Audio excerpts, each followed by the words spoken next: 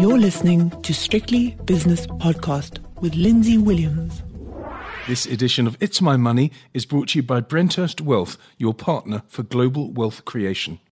Welcome to It's My Money. It's My Money is brought to you by Brenthurst Wealth, and Brenthurst Wealth has been voted South Africa's top boutique wealth manager again in 2023 and many times beforehand. With me from Brenthurst Wealth in Claremont in the Western Cape of the Republic of South Africa is Renee Eagar. And you sent me an article that was published on Biz News, and it says here, beware of financial advice on social media. Now, I have to say to you, Renee, that I'm not guilty in this regard. I'm not qualified to give financial advice, and even if I were, I wouldn't do it on social media. But some people, in fact, lots of people do, don't they?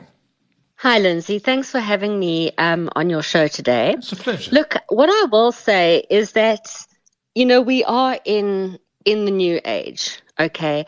And it's very easy to fall for, slick productions, claims of wild returns, anything that catches your eye on social media can almost instantly become advice.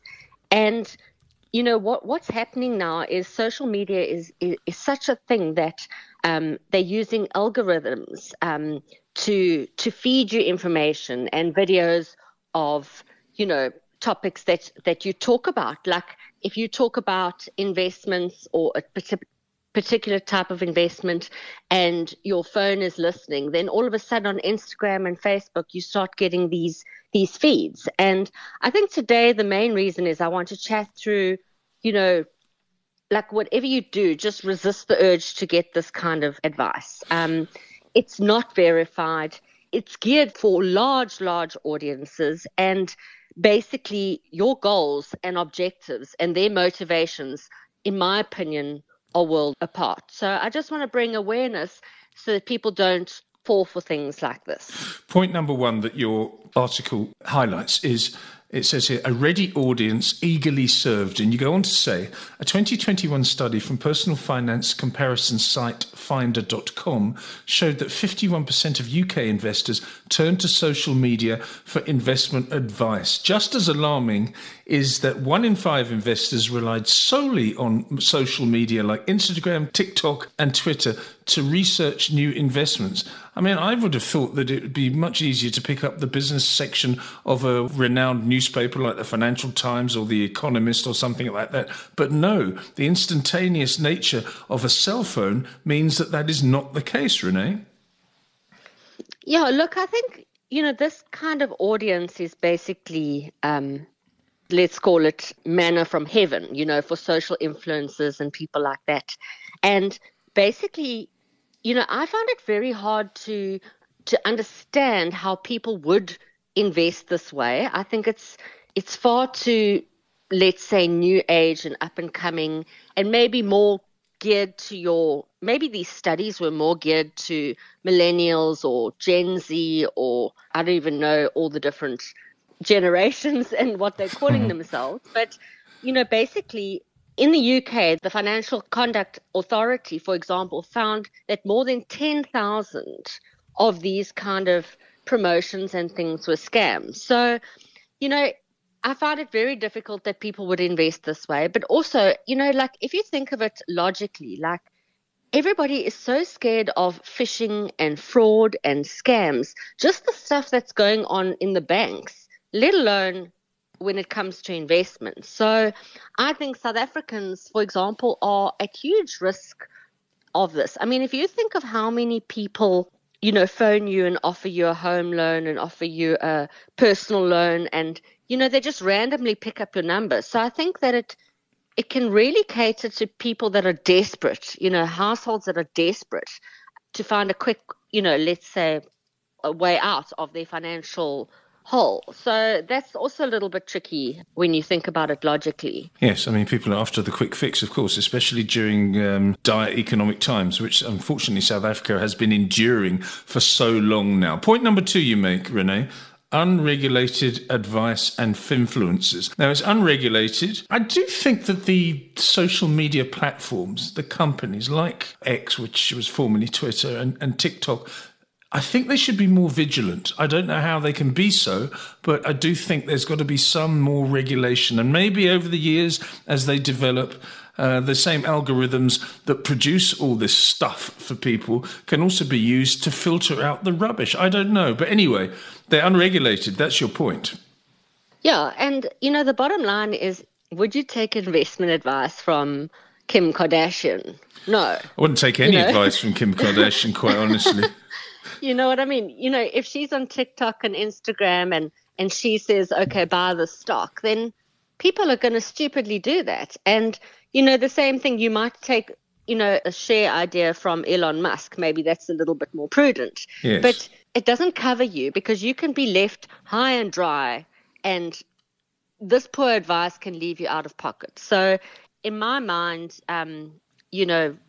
people should really not be taking financial advice from people like this and platforms like this to a degree. I'm all for, let's call it, adverts on Instagram and following a reputable company like 91 or Alan Gray or Coronation or one of them. Yes. But when you're following Kim Kardashian and getting investment advice, not so much. I've seen a couple of Hollywood influencers making advertisements, particularly since the advent of cryptocurrencies.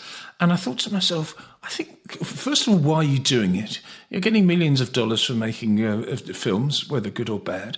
And now you're doing this. I'm very, very skeptical of that. Just keep it to yourself. If you like cryptocurrencies, then just invest quietly. You don't have to tell us about it. And that makes me very, very suspicious. Finfluencers. And people are seduced by the cult of the celebrity, Renee. But anyway, let's move on to something else now. Financial scams on social media. And again, I have to talk about cryptocurrencies, but I don't want to be selective and vindictive when it comes to that. But they're everywhere, all the time. Charles Ponzi started it in the 1920s, I think it was, but it continues today.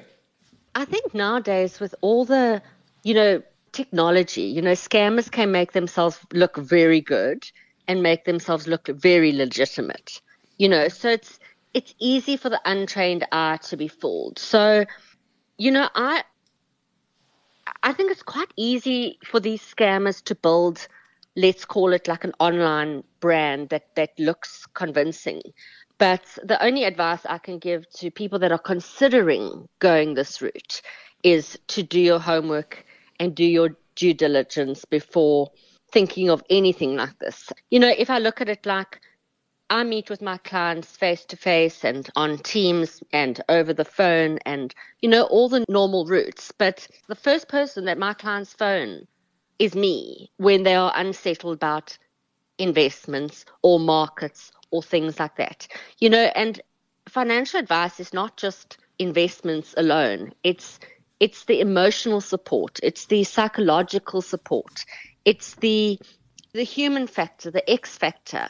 And that is not even, considering what we do in terms of estate planning, retirement planning, tax planning. Your robo-advisor is not going to put you in a product that is tax suitable for you, is not going to care if you've got a trust or who your beneficiaries are. They're not going to care, with any personal aspect of your life. So I think we're a step away from this robo advice. Yeah, I just don't think we're there yet. And I don't think, robo advice, for example, will take your risk profile into consideration, conservative, moderate, and aggressive, and then try and use artificial intelligence to custom make a portfolio. So you are going to be one person in a million that's got the same portfolio.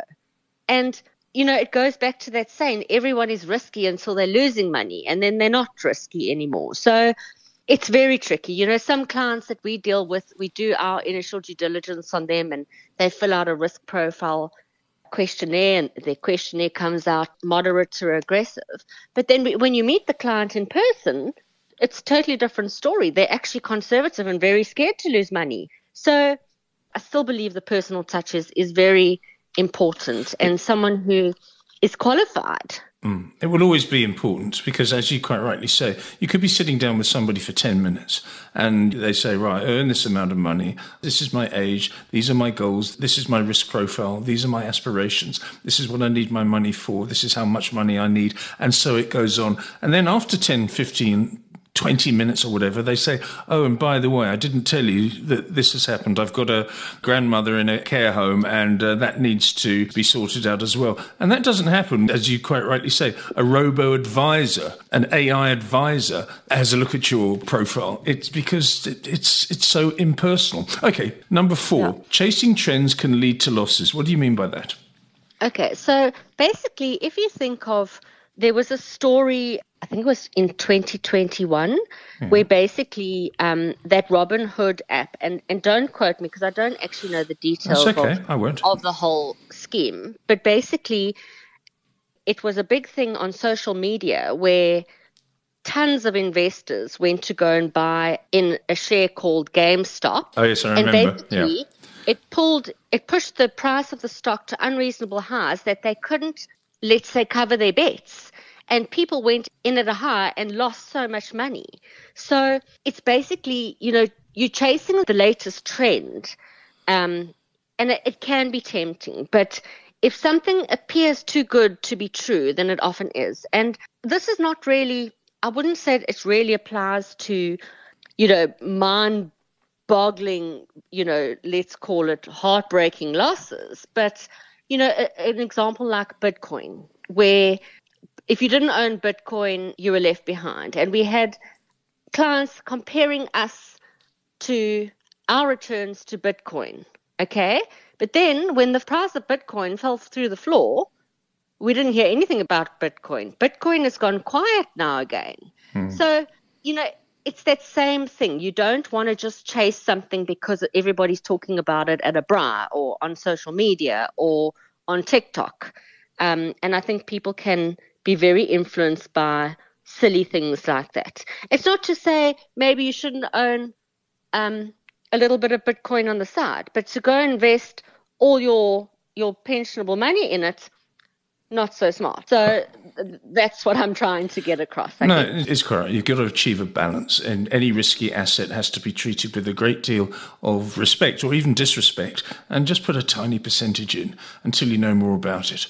Your final point is AI, and that's artificial intelligence, which is probably at the end of the year, it'll be voted the most used phrase of 2023. AI is going to revolutionize robo-advice. Now, AI, I think, is very good with some of its applications, but otherwise I think it's terribly, terribly dangerous. With financial services, after what you've said, or personal finance rather, I think you're absolutely right. You need the tender touch. So, yeah, be very, very careful, Renee. Yeah. Look, just to end off, Lindsay, I'd like to say that I'm not against, let's call it, artificial intelligence when it's in the back end, so in other words, if fund managers or stockbrokers or people on the quant side of fund management had to use artificial intelligence to, look at the latest trends or to maybe, sell things quicker than on the normal market, things like that, things that are actually like constructive towards fund management. I'm not against that at all. But I am sort of, against like just robo-advice and things like that for the time being. Maybe it will evolve and it will get a lot more sophisticated. But I don't think your average retiring client is ready for that just yet. And, just to end off, I just want to say that you don't want to be invested like a million other people. You want to be in a portfolio that is suited to you from a tax, retirement, personal point of view. And you need someone that you can phone, someone that understands your needs, someone that can calm you down when you're about to make an emotional decision. And you can't replace that with a robo-advisor, in my opinion. No, I just scribbled that down earlier on, actually. Say the first thing that a person does when they need some advice or they're slightly mildly depressed about their investments because of world markets and social media and everything else that's going on, they phone you. And that's testament to, the value of a financial advisor like yourself, Renee. So well done. It's a good thing that you said. All right. Well, that's it. Renee, thank you for your sage advice. As always, Renee Eagar is from Brenthurst Wealth in Claremont in Cape Town. And that was It's My Money. It's My Money was brought to you by Brenthurst Wealth, an award-winning boutique wealth management company.